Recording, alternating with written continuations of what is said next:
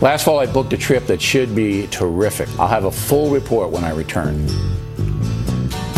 You mean if you return, Mr. O'Reilly? Well, I don't know why I came here tonight. I got the feeling that something ain't right. No, it ain't. I'm so scared in case I fall off my chair. Booked it last fall, did you? I'm wondering how I'll get down the stairs. Clowns to the left of me, jokers to the right. Here I am, stuck in the middle with They're you. everywhere.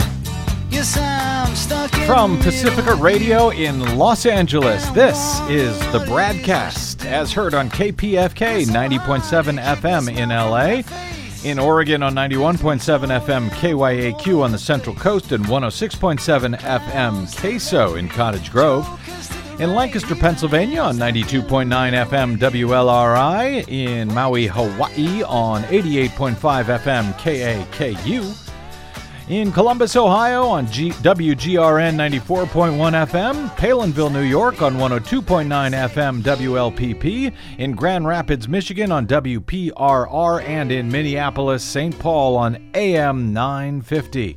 We're also heard streaming coast to coast and around the globe on the Progressive Voices channel, Netroots Radio, Indie Media Weekly, FYI Nation, NicoleSandler.com, Radio Free Brooklyn, GDPR Revolution 99, Detour Talk, Radio Monterey, and Radio Sputnik. Blanketing planet Earth 5 days a week. I'm Brad Friedman, your friendly investigative blogger, journalist, troublemaker, muckraker, all around swell fellow, says me, from bradblog.com. Thank you for joining us for another thrilling, action-packed adventure. Coming up, as the world watches the Korean Peninsula for an outbreak of war, potentially thermonuclear war, Fox News watchers and critics are waiting to see whether its top star, Bill O'Reilly, will ever return from a very long vacation that he recently took in the wake of newly reported sexual harassment allegations against both him and former Fox News president Roger Ailes. What a culture. Eric Boehlert of Media Matters will join me shortly to discuss that and the U.S. corporate media's return to cheerleading presidents who start wars with sovereign nations, because that's apparently what the U.S. corporate media does. Also, Desi Doyen will be here at the end to with our latest Green News report to make everything all better somehow. Well, we're going to try. As you do. I try. And as the entire state of Florida is placed under a state of emergency, thanks to, you guessed it, more problems due to global warming, which, as the Florida governor who declared that state of emergency will tell you, doesn't exist. And you're not even allowed to say the words if you're a member of the Florida Not in the state of Florida, government. baby. That's right. But speaking of wars with sovereign nations, we have been covering what's going on in North Korea quite closely in recent days, and I've been asking why the hell the U.S. corporate media has not themselves been covering it much closer, given the stakes right now. Literally seconds after we got off the air yesterday, finally a report was issued that I felt was worthy of what's going on. It came from NBC News with the headline, U.S. may launch a preemptive strike if North Korea reaches for nuclear trigger. The U.S., they write, is prepared to launch a preemptive strike with conventional weapons against North Korea should officials become convinced that North Korea is about to follow through with a nuclear weapons test, multiple senior U.S. intelligence officials told NBC News. North Korea has warned that a, quote, big event is near, and U.S. officials say signs point to a nuclear test that could come as early as this weekend. The intelligence officials told NBC that the U.S. has positioned 2 destroyers capable of shooting Tomahawk cruise missiles in the region. That's what Donald Trump shot into Syria last week, 59 Tomahawk cruise missiles.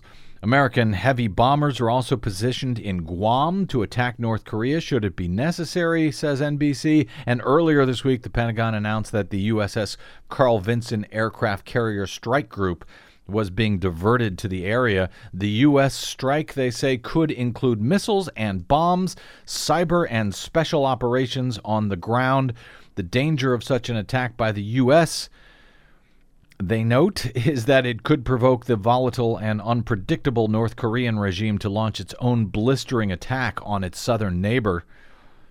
On Wednesday, North Korea had said it would, quote, hit the U.S. first with a nuclear weapon should there be any signs of U.S. strikes. On Thursday, North Korea warned of a, quote, merciless retaliatory strike should the U.S. take any action.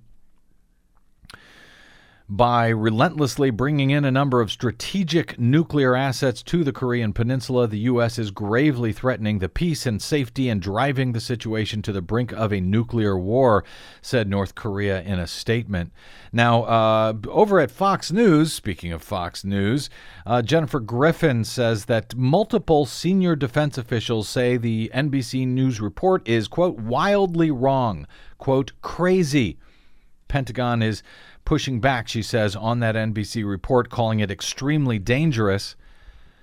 Meanwhile, South Korea's top diplomat said on Thursday that the U.S. would consult with Seoul before taking any serious measures. U.S. officials, mindful of such concerns here, repeatedly reaffirmed that the U.S. will closely discuss with South Korea its North Korea-related measures, according to South Korea's foreign minister. In a parliamentary meeting on Thursday, Vice President Mike Pence is now scheduled to travel to Seoul over the weekend. Multiple sources told NBC News that the U.S. is aware that simply preparing an attack, even if it will only be launched in the event of an imminent North Korean action, increases the danger of provoking a large conflict. Well, I'm glad that the U.S. is aware of that.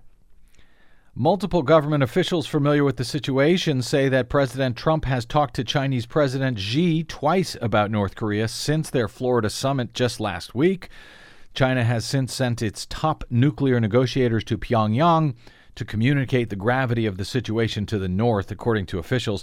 NBC cites multiple U.S. officials who stress that Seoul has got to be persuaded that action is worth the risk, as there is universal concern that any military move by the U.S. might provoke a North Korean attack, even with conventional weapons across the demilitarized zone into South Korea, and potentially against, as we discussed on yesterday's show, against many of the South's nuclear power plants that are vulnerable there as well.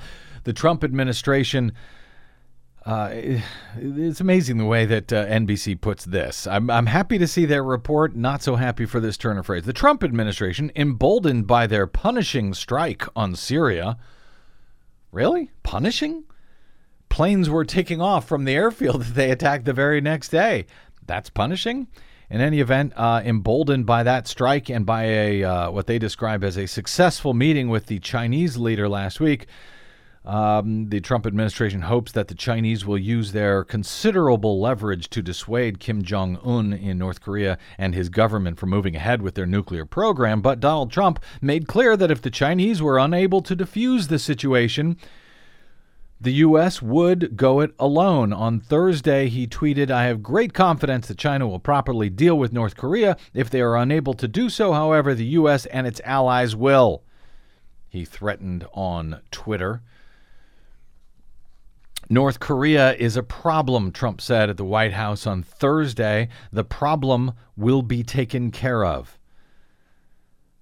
North Korea's Vice Foreign Minister Hang Sol-ryol, referring to North Korea by its official name, the Democratic People's Republic of Korea, said, "If the U.S. comes with reckless military maneuvers, then we will confront it with the DPRK's preemptive strike." So reports that the U.S. will bring a preemptive strike, that North Korea will bring a preemptive strike. The official added that if the U.S. shows any signs of reckless military aggression, Pyongyang is ready to launch a preemptive strike of its own. Now, please note that comment comes from the Vice Foreign Minister. The Foreign Ministry, as Steve Herman of VOA News pointed out to us a few days ago on this show, Steve Herman had been for about 25 years covering Asia as their bureau chief in a number of in Tokyo and elsewhere out there, and he said he reads these statements very closely. When they come from the Foreign Ministry, he says, he's not all that worried. When they begin to come from military spokesperson, that's when he says we should start worrying. So far, in any event, these comments are coming from the Foreign Ministry in North Korea. That foreign minister said Pyongyang has determined the Trump administration is more vicious and more aggressive than that of Barack Obama, adding that North Korea will keep building up its nuclear arsenal in quality and quantity, and said Pyongyang is ready to go to war if that's what Trump wants. He said Trump is always making provocations with his aggressive words. It's not the DPRK, but the U.S. and Trump that makes troubles, adding, we will go to war if they choose. We've got a powerful nuclear deterrent already in our hands, and we certainly will not keep our arms crossed in the face of a U.S. preemptive strike, said Han in an exclusive interview with the Associated Press. Han, in an interview on Friday, blamed Trump for raising tensions on the peninsula, said that his aggressive tweets were making trouble, and that the situation is now in a, quote, vicious cycle of escalating tensions. China, for their part, said on their comment about North Korea on Thursday was terse, saying military force cannot resolve this issue. The China foreign minister said that to reporters in Beijing. China is North Korea's sole major ally, but it opposes Pyongyang's nuclear weapons program along with all the other neighboring states. Beijing has called for multi-party talks leading to a peaceful resolution to denuclearize the Korean peninsula. The state-backed Chinese newspaper Global Times said the best course for North Korea would be to give up its nuclear program entirely and promise that Beijing will protect the North if that happens. China said on Friday the tension over North Korea had to be stopped from reaching an irreversible and unmanageable stage. We call on all parties to refrain from provoking and threatening each other, whether in words or actions, and not let the situation get to an irreversible and unmanageable stage, said the Chinese foreign minister on Friday. Force cannot solve the problem. Dialogue can be the only channel to resolve the problem, he reiterated. The North's news agency KCA, however, on Friday said the U.S. introduces into the Korean peninsula the world's biggest hotspot, huge nuclear strategic assets, seriously threatening peace and security of the peninsula and pushing the situation there to the brink of a war. This has created a dangerous situation in which a thermonuclear war may break out at any moment.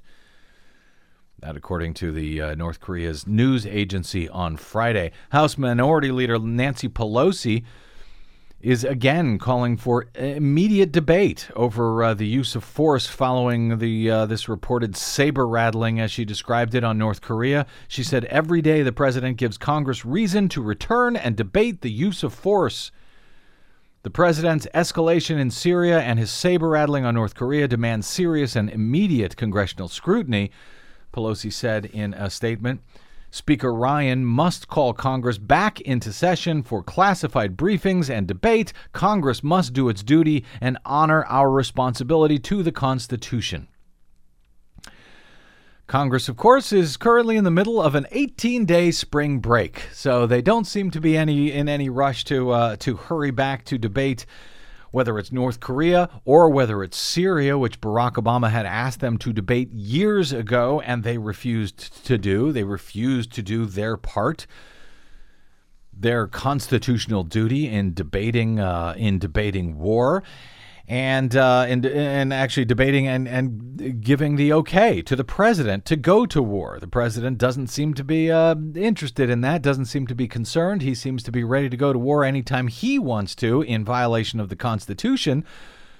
which Ernie Canning wrote about today at bradblog.com about a need for Congress to censure Trump for his attack on Syria last week, which he says is in violation of both the War Powers Act and Congress's sole power to declare war on another sovereign nation.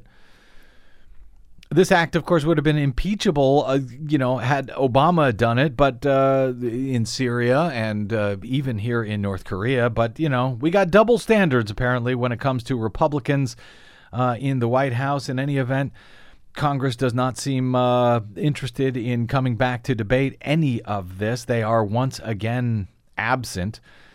And it's not just double standards under Republican presidents, especially when it comes to war-making powers by any U.S. president. Canning speaks to that as well in his piece today at bradblog.com. But hey, speaking of extended vacations, Fox News' Bill O'Reilly is on one for some reason. And we will talk about that reason and much more after this break with my guest, Eric Boehlert. I'm Brad Friedman. This is the BradCast. Don't go away.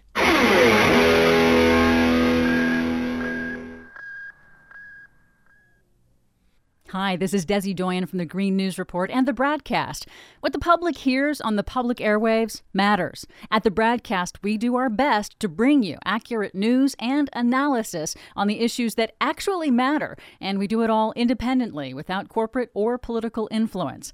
But we can't do it without you, now more than ever. Please help us stay on your public airwaves by going to bradblog.com/donate to help keep us going. That's bradblog.com/donate.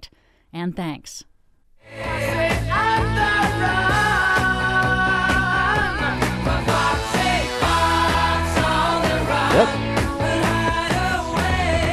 Fox News is on the run again. Welcome back to the BradCast. Brad Friedman from bradblog.com. Vox.com, not Fox.com, but Vox.com's German Lopez recently charged if you believe Fox News host Bill O'Reilly, he's just going on a pre-planned vacation. But if you look at the swirling disaster around him, this could be the end for the O'Reilly factor. Last week, O'Reilly announced that he was going on vacation until April 24. A spokesperson for O'Reilly told Variety that this was a planned vacation, had been planned for months. He said the arrangements, including airline and hotel reservations for this vacation, were made last October. The vacation involves a group of people, and the timing coincides with the period Mr. O'Reilly often takes off in and around his children's spring break. However, a recent analysis by AP finds that O'Reilly hasn't taken off this much time consecutively in March or April for at least 10 years, according to an examination of his show's transcripts. The not at all unusually long vacation for Fox News and cable news's, for that matter, top-rated star comes just a week or so after Emily Steele and Michael Schmidt reported at the New York Times that O'Reilly and Fox News have paid roughly $13 million since 2004 to 5 different women who worked for O'Reilly or appeared on his show and later complained about his sexually harassing behavior. 2 of the settlements reportedly came after former Fox News chair Roger Ailes was dismissed from Fox last year amid another sexual harassment scandal.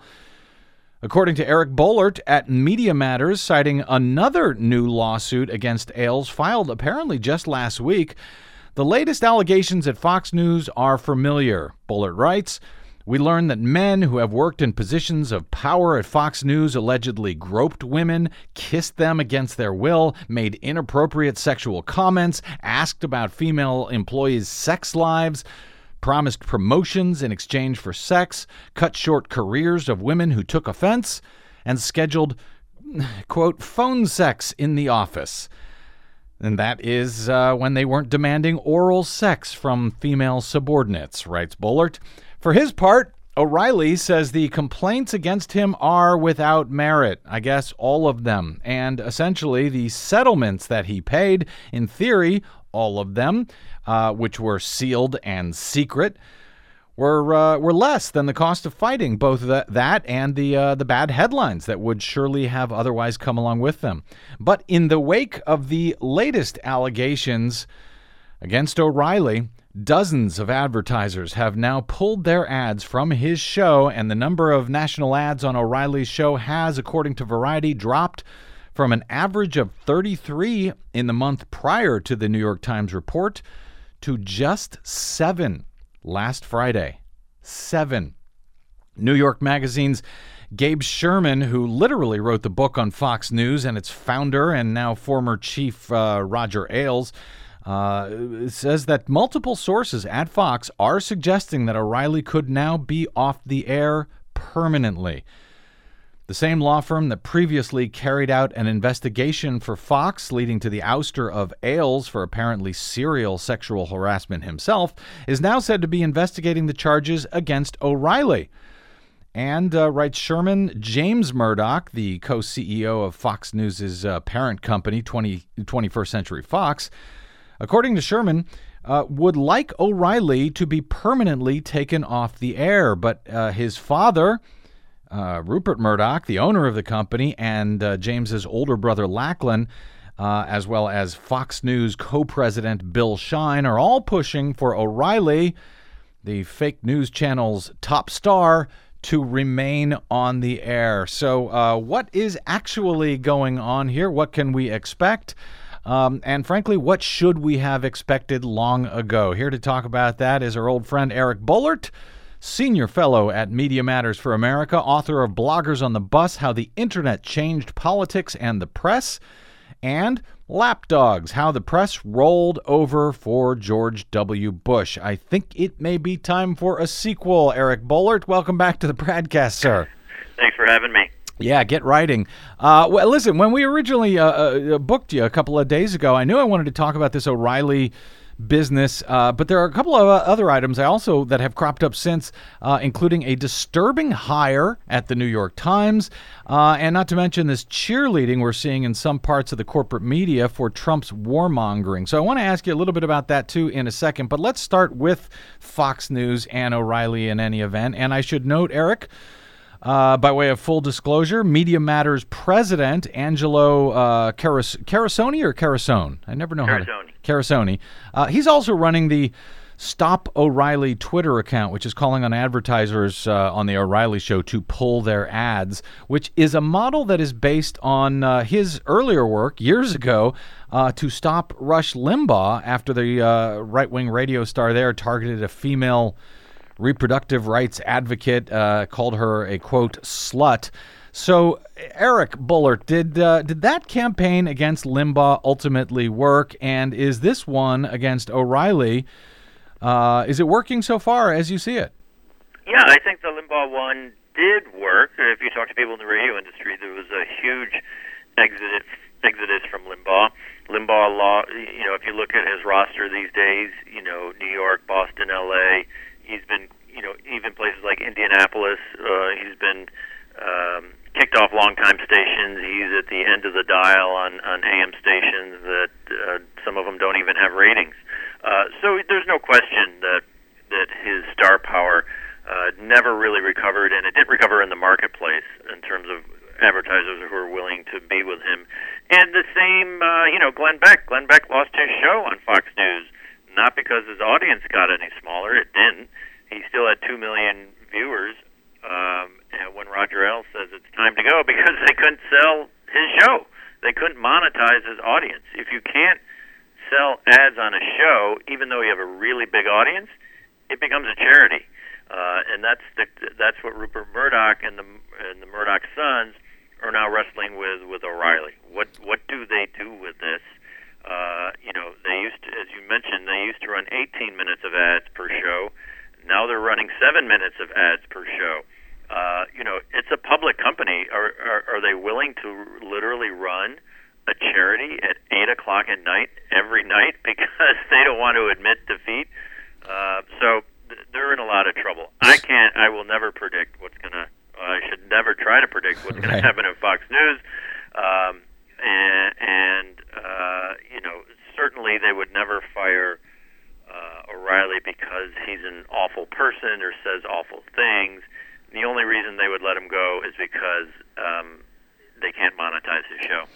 Now, 2 days, I think this was, after the latest O'Reilly scandal broke in the New York Times, the Fox News owner, Rupert Murdoch, sent a memo to employees congratulating them on their latest ratings success. He said the first few months of this year have already given us much to be thankful for. And this was just 2 days after the story had broken in the New York Times. He said Fox News just delivered its highest rated quarter ever and remains number one in cable in both primetime and total day, adding that he is tremendously proud of our entire team. But he did not mention anything about the sex harassment news at Fox. Has the management team, to your knowledge, Eric, addressed the issue at all with staff, to your knowledge? I haven't seen any reporting. I've seen reporting that there's internal debate. There's in terms of what to do. Certainly within the larger 21st century media umbrella outside of Fox News, they own lots of cable and other television productions. People are deeply embarrassed. Here's the thing, the Murdoch family, the Murdoch sons in particular, could have cleaned up the culture at Fox News when they just went through this exact same thing last summer with Roger Ailes, right? They said, we're going to have an internal investigation, and then we're going to decide what to do. So they had an internal investigation which found out that essentially Roger Ailes was a serial harasser. They fired him, gave him tens of millions of dollars out the door, i.e. bought his silence, and then promoted people that had completely enabled Roger Ailes and, in fact, were specifically complained or targeted for covering up sexual harassment. So the Murdoch sons had a chance to clean up the culture. They completely covered it over. They paid off Roger Ailes to go away quietly. They promoted people who had enabled him, and now where are they? They thought they were going, they were free, and now they're right back where they started. So now they literally hired the same law firm for Roger Ailes to do another internal investigation of Bill O'Reilly, and then we'll see what they come up with. But again, the Murdoch family could have addressed this culture, except instead they rewarded the people who helped create it in the first place. Is it even credible that with that last investigation into Ailes that they did not? How could they have not looked into the allegations against O'Reilly? I mean, this new report adds a few more allegations against him, but he had already had at least one known settlement with someone who had charged years ago, a producer that had charged that he harassed her. They claimed to be cleaning house last year when they got rid of Ailes, and they did this investigation. Is it even credible at all that they would not have looked? How can it be that they wouldn't have looked at the charges against O'Reilly at the same time? I think they did, because of that New York Times, that excellent New York Times report that detailed 5 lawsuits that had been settled, totaling $13 million over the years. They pointed out that O'Reilly's contract was just renewed, and Fox News knew about these lawsuits. And their spin was, well, there's language in his contract renewal that gives us more leverage if he behaves poorly or things like that. Who on what planet does someone on your staff file 5 sexual harassment lawsuits and then you re-up and give them another contract, in this case apparently for $18 million. So they could have addressed this culture. They have, for whatever reason, they decided not to. They decided not to clean house, and now they're stuck shoveling the stuff 9 months later. And the exact same claims. So they were aware of this when they re-upped him. Who is, because this name comes up, but we may have even talked about it last time, whenever it was, last year, Eric, that we talked about Roger Ailes, but this name keeps coming up again and again in everything I've ever read about any allegation against Fox. Who is Bill Shine, and why the hell does he still have a job at Fox News at this point, Eric? Yeah, he really is central to all of this. And again, for the Roger Ailes allegations, which were so bad that Fox News basically fired him, time and time again, women who came forward said, Bill Shine covered it up. Bill Shine told me to let it go. He's a powerful powerful man. Bill Shine and the general counsel didn't do anything when I complained, over and over again. Yeah. And so who do they promote to co-president of Fox News last August? Bill Shine. And again, with the O'Reilly stuff, if you look at the New York Times investigation, you look at Andrea Tantaros' lawsuit, I think, for instance, Bill Shine, again and again, he covered for Ailes. He's been close to O'Reilly for 20 years, and it makes you wonder, why are they afraid to part company with certain people in that office? And he is certainly one of them. The argument that has come out, and I don't know that O'Reilly has, he hasn't addressed any of this on air at all, has he? No, he has not. The argument that is out there, I guess, in the ether, and we heard this also from Donald Trump and the charges against him. Is that stars, big names, high-profile people like Donald Trump, like Bill O'Reilly, they're always targeted because they've got a lot of money, so they're targeted by these women who make up these allegations. Well, what do you think of that? Of that excuse, particularly when you look at, I'm unfamiliar with these kind of charges against, I don't know, Glenn Beck, Sean Hannity, people at regular news networks. So what do you make of that? Well, there's a few things that are interesting, right? Sean Hannity has been at Fox News for 20 years. I don't know of a single allegation against him like this. Mm-hmm. And they're all internal. So Bill O'Reilly's thing is always, I'm under siege from my liberal critics. The liberal media is out to get me. I have a target on my back because, George Soros' army is trying to take me down. These are all people who worked with him at Fox News, right? This is an internal problem. So he always likes to blame things on outside forces and liberal activists who are targeting him. Andrea Tantaros does not have did not sue Fox News for sexual harassment because, the Nation put it up to her or MSNBC is paying her off. This is all internal problems at Fox News. And so he's got no one else to blame but himself. And the other thing is that, again, we don't really hear these from anyone else at Fox News. And the comment that, his spin person gave to the New York Times, they gave him a statement, it was paraphrasing, basically saying, I get sued all the time and I settle because of my kids. I don't want to go through this because of my kids, which to me is just basically an open invitation to, if you want to make a few $1 million, sue me and we'll settle. Yeah. It's just a very strange, legal strategy. So it doesn't, as you suggest, it doesn't really make sense, the idea that I'm a high-profile partisan, therefore I get sued all the time, and by the way, I always have to settle.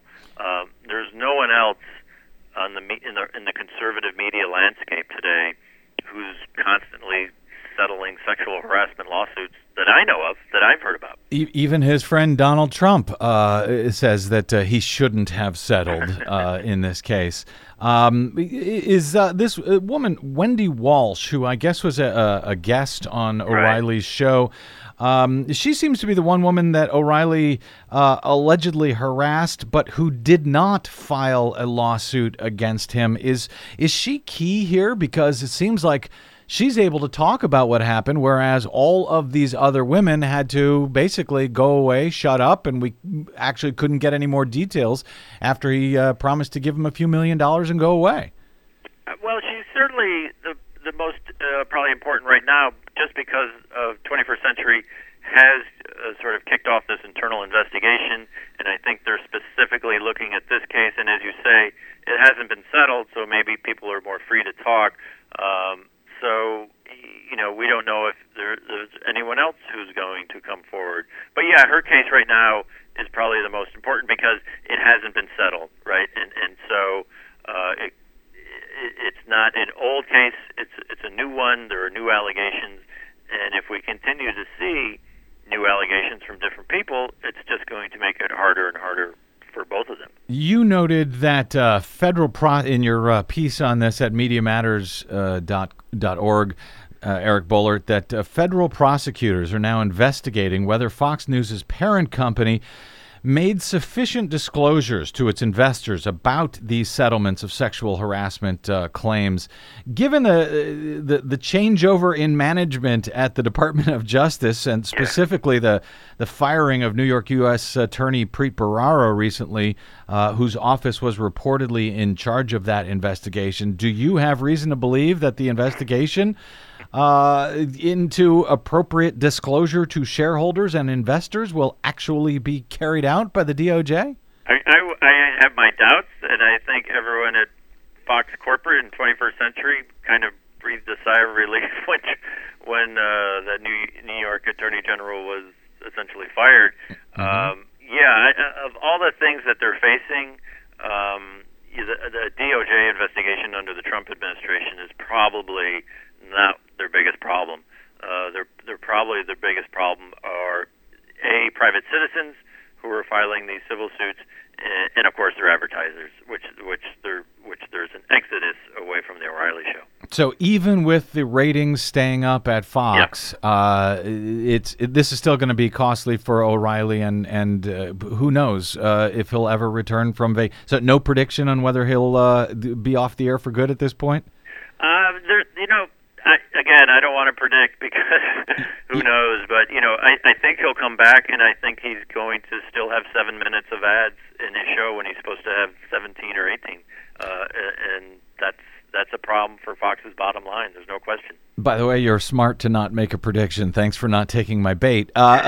Smart. A couple of other points, somewhat related, that I want to hit before you leave, Eric. I had been gaining some confidence, not a lot, but some confidence in the corporate media in the age of Trump, with their willingness to call him out. That is until we got to last week's arguably unlawful, unconstitutional, seemingly ineffective, and pointless attack on a Syrian airbase. And then it seems that the old militaristic cheerleading instincts that we saw, particularly under George W. Bush, for example, seem to be just come rushing back for both broadcast and print media.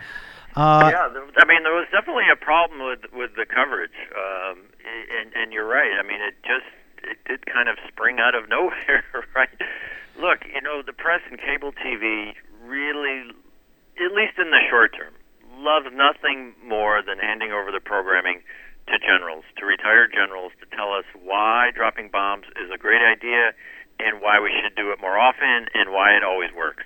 Now, with the Syria bombing, within 24 hours, the whole facade had kind of melted away, right? We learned that the U.S. had told Russia, who told Syria, and it looks like they moved their planes, and the airstrip was functional 24 hours later. The knee-jerk response it seems to be, the next day the New York Times wrote this ridiculous front-page story, right, about how Trump was now leading with his heart, and this kind of pointless bombing campaign was going to, quote, change the course of his presidency. And so I think there was some initial knee-jerk stuff. The good news is, the silver lining is, it didn't last very long because as the facts came out, the whole raid seemed to be increasingly pointless. What I found more troubling was this attempt to make Trump presidential, right? Dropping bombs makes you presidential. He had suddenly elevated himself to some sort of diplomat or statesman, and it's like this. It's like searching for the Loch Ness monster, right? It's such a pointless attempt. But the press keeps sending out these search parties with their binoculars, right? We think we see his head popping up out of the water, right? There's presidential Trump. We see him. It's such a fool's errand, and it's not going to happen. But the press desperately wants this guy to be normal. Yes, we'll say he's eccentric, he's a little unusual, but they're so desperate to kind of pull him into the realm of mainstream American politics when he's not even close to being there. But see, that's my concern, because their boosterism, I think, after Syria has sort of, given him support for the saber rattling we're now seeing in North Korea. And I don't have any reason to believe, if he does something incredibly stupid, like launch a preemptive attack on North Korea, I don't have any particular confidence that the media is going to call that out as illegal or unlawful. I think they're going to do what they always do, is get behind the president. Do you have any reason to believe they're going to be more skeptical if something like that happens than they were last week right after Syria? No, I'm not. And what complicated is if we start including U.S. troops, then it's really automatic. Then you cannot question this stuff. The dropping bombs, that's there's a certain detachment. There weren't, all these, for Syria, there weren't particularly amazing or arresting images on the ground. There wasn't much for the White House to sell in terms of, television images. And so, I think TV and cable news was responding just to the reports of a bombing and got all excited.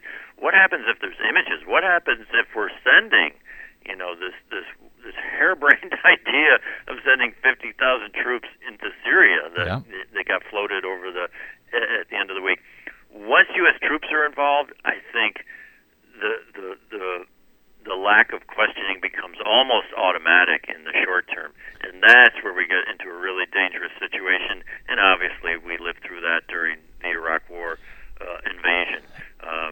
The press was so reluctant to call it out. They bought into this WMD lie because how can, you can't call a war based on lies if we're sending U.S. troops in, then you're not supporting that becomes a whole other complicated calculation and formula.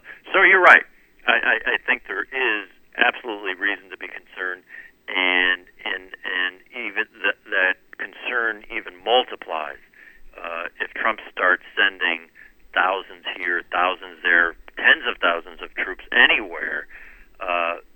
Even though his policies are so incoherent and no one has any idea where it's coming from, I think the media would absolutely support him no matter what he did, which is frightening.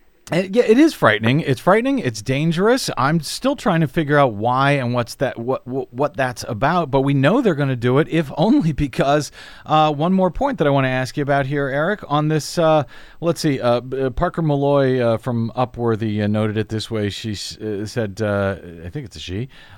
New York Times just hired a dude who doesn't believe in climate change. The dude is Bret Stephens of Wall Street Journal. He's now moving to New York Times, and Media Matters researched his record and headlined From the Iraq War to Climate Change to Sexual Assault. New York Times new op-ed columnist Bret Stephens is a serial misinformer. And just to give you listeners an idea, he writes, global warming is a sick-souled religion, not science.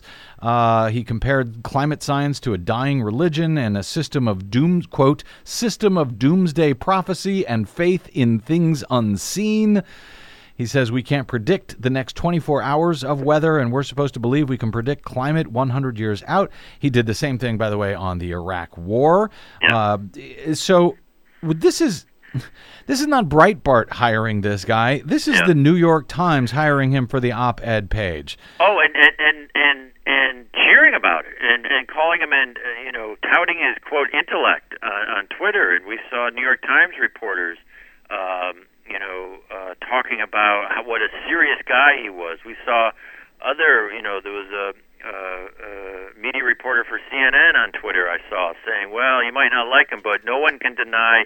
He's deeply thoughtful, I think was the phrase. What the hell? And not only the stuff he wrote, you have to understand, he was deputy editor of the Wall Street Journal editorial page during the Obama years. I mean, it was pure insanity, the stuff they were publishing. Just Benghazi alone. Just the fact that he had anything to do with 7 years of baloney Benghazi column. Right. And the fact that, the Wall Street Journal editorial page predicted, Obamacare would implode for 7 years and all this stuff. But yeah, they hired a climate denier and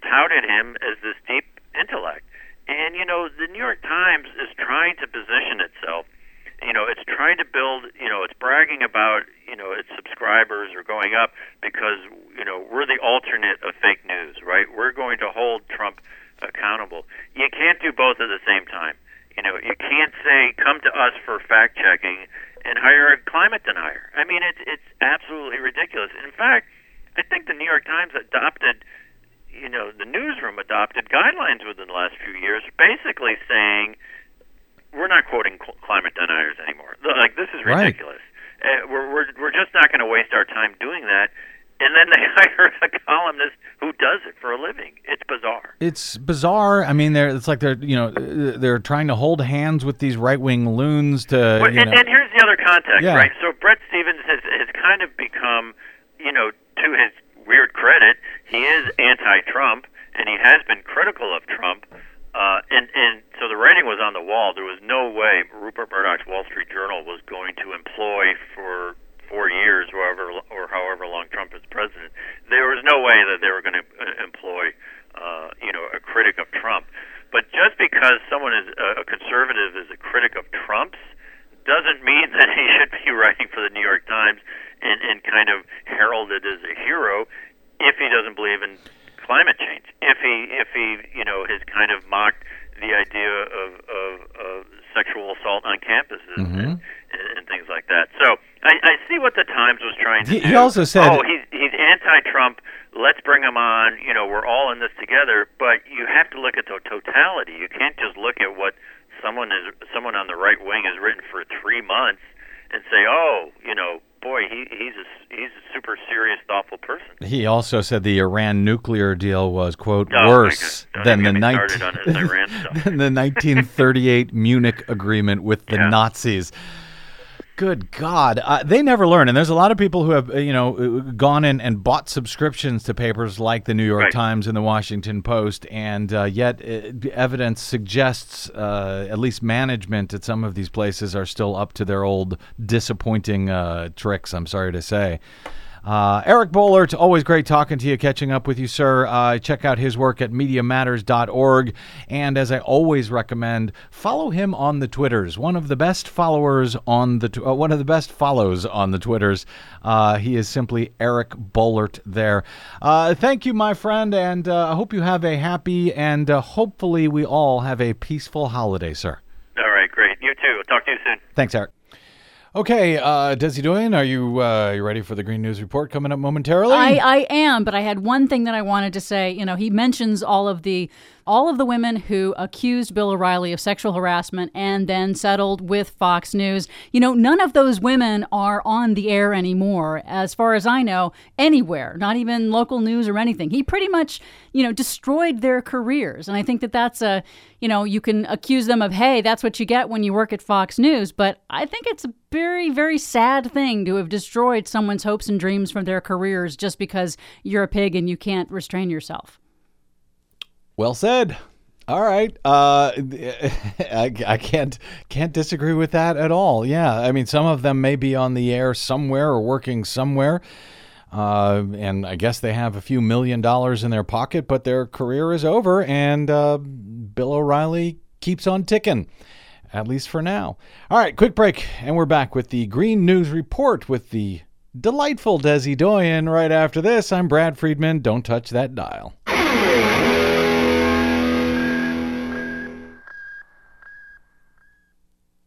Hey, this is Brad. If you haven't noticed by now, it's no easy feat finding facts, real facts, not alternative facts, over your public airwaves. We try to bring you real facts, truth, and clarity without fear or favor each and every day on the BradCast. But we need your help to do it. If you enjoy the show and or get something from it, please give back a bit if you can by visiting us at bradblog.com/donate. Your support helps Desi and me continue to bring you real, independent, progressive news 5 days a week over your public airwaves. We simply can't do it without your help, and that help is needed more now than ever. Please stop by bradblog.com/donate today to make a one-time donation or, even better, automated monthly support. It'll take you about 60 seconds, and you can rest easy knowing that we'll be here every day making sense of it all, or at least trying to. That's bradblog.com/donate, and thanks.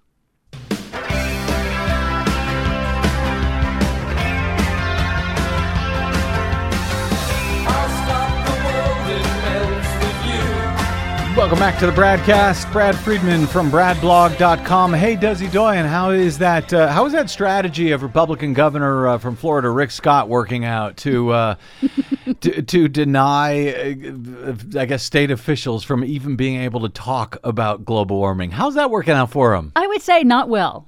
As evidenced in our latest Green News Report. All of Florida still under a state of emergency right now, and at this hour, some 100 fires are still burning. State of Florida battles unprecedented early wildfire season. Court upholds California's cap-and-trade emissions trading system.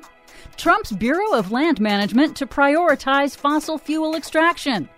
Now's your chance to weigh in on EPA regulations. I'm in favor of them. Plus, Iceberg, run ahead! An iceberg armada is invading the Arctic. Oh, come on, icebergs. Don't give Trump any ideas. All of those stories and more straight ahead from BradBlog.com. I'm Brad Friedman. And I'm Desi Doyen. Stand by for 6 minutes of independent green news, politics, analysis, and snarky comment. Even corporations, yes, corporations, are speaking out against Trump's climate policy. Levi's, Staples, The Gap, Exxon, M&M's said it's gotten so bad our product melts in your hand. That is bad. This is your Green News Report.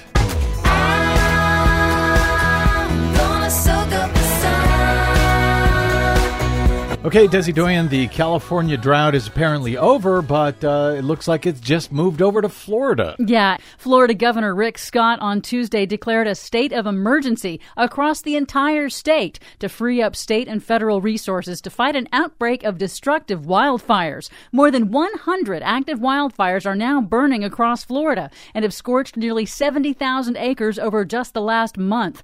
The wildfires have forced evacuations and road closures and have already burned 250% more acreage during just the first 3 months of this year than during the same period last year. And it's expected to get worse as drought conditions and lightning frequency increases in the state during the coming warm months. That's okay. Florida will soon be underwater and all the fires will be out. But good news in California, a state appeals court has upheld California's statewide cap and trade system for reducing greenhouse gas emissions. The court rejected arguments from the fossil fuel industry and the U.S. Chamber of Commerce that the market-based system was an illegal tax. The court instead upheld the state's authority to operate the voluntary market-based system that reduces emissions by allowing polluters to buy and trade pollution allowances. It's a voluntary system? Yes. And yet the fossil fuel industry and the Chamber of Commerce were fighting this voluntary system? Yes, they were. Amazing. The Trump administration Bureau of Land Management will shift its focus to accelerating fossil fuel development on public lands.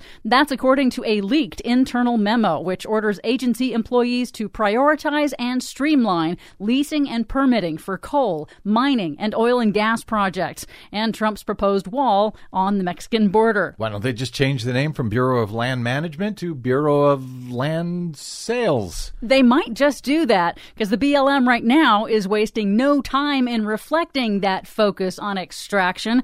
The main photo on the BLM's website was changed from a family hiking on their beautiful public lands to a photo of a massive wall of coal being mined. The photo was changed after public outcry, but interestingly, that photo of the coal mine was a mine owned by Peabody Energy, which just came out of bankruptcy proceedings, sticking taxpayers with most of their toxic mine cleanup bill. Sounds like the Trump administration is picking winners and losers here when it comes to coal. Well, now you have a chance, though, to weigh in on which EPA regulations you'd like to have survive the Trump administration. The EPA has opened up a public comment period where you can weigh in on Trump's executive orders requiring federal agencies to identify which regulations will be repealed, replaced, or modified. You can make your voice heard. The deadline is May 15th. We have all the info at our website, greennews.bradblog.com. Or you can just go to EPA.gov and and find your way there. In the Arctic, global warming is creating new and unusual problems because of a record loss of sea ice, changes in ocean currents, and disruption of wind and weather patterns. The Arctic is now seeing an armada of icebergs, an iceberg swarm, threatening shipping lanes, literally, where on average there would be about 80 icebergs this time of year. There are now 450. Something that U.S. Coast Guard Arctic commanders say they've never seen anything like it. Why are there so many icebergs? Because the oceans are warmer and these ice chunks are melting and breaking away? Pretty much, yes. Also amazing. Finally, a sign of the times. A museum in Kentucky that documents the history of the coal industry is installing solar panels on its roof to save money, $8,000 to $10,000 a year. The irony of a coal museum turning to clean and cheap solar for energy was not lost on climate hawks who say that's the only place coal belongs, in the ground or in a museum. And from what I understand, the folks in this tiny, almost gone coal town in Kentucky are not upset at all about saving $8,000 or $10,000 a year. And all of a sudden, they're fascinated by this whole solar thing. Imagine that. Indeed. For much more on all of these stories and the ones we couldn't get to, check out our website before it burns down or gets hit by an iceberg at greennews.bradblog.com.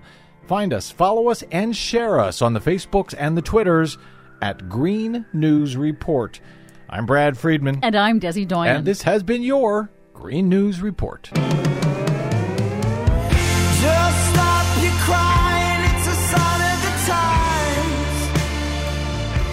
We gotta get away from here. Yeah, stop your crying, snowflakes.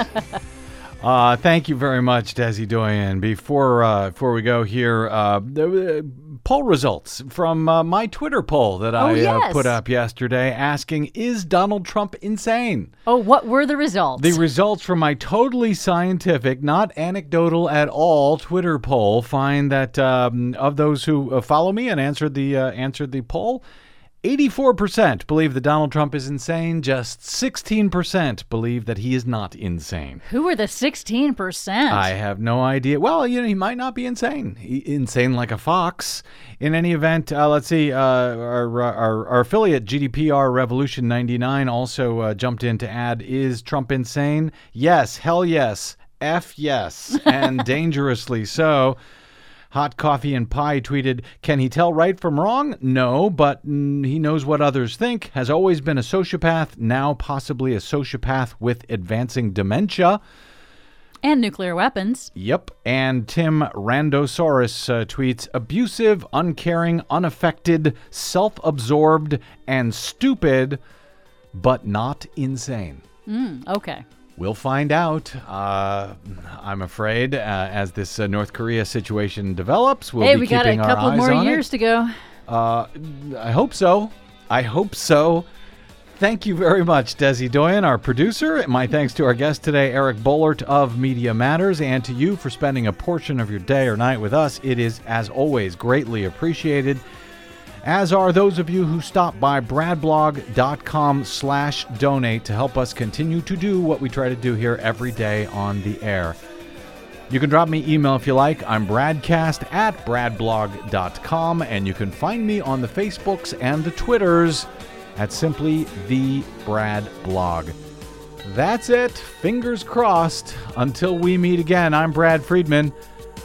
Good luck, world.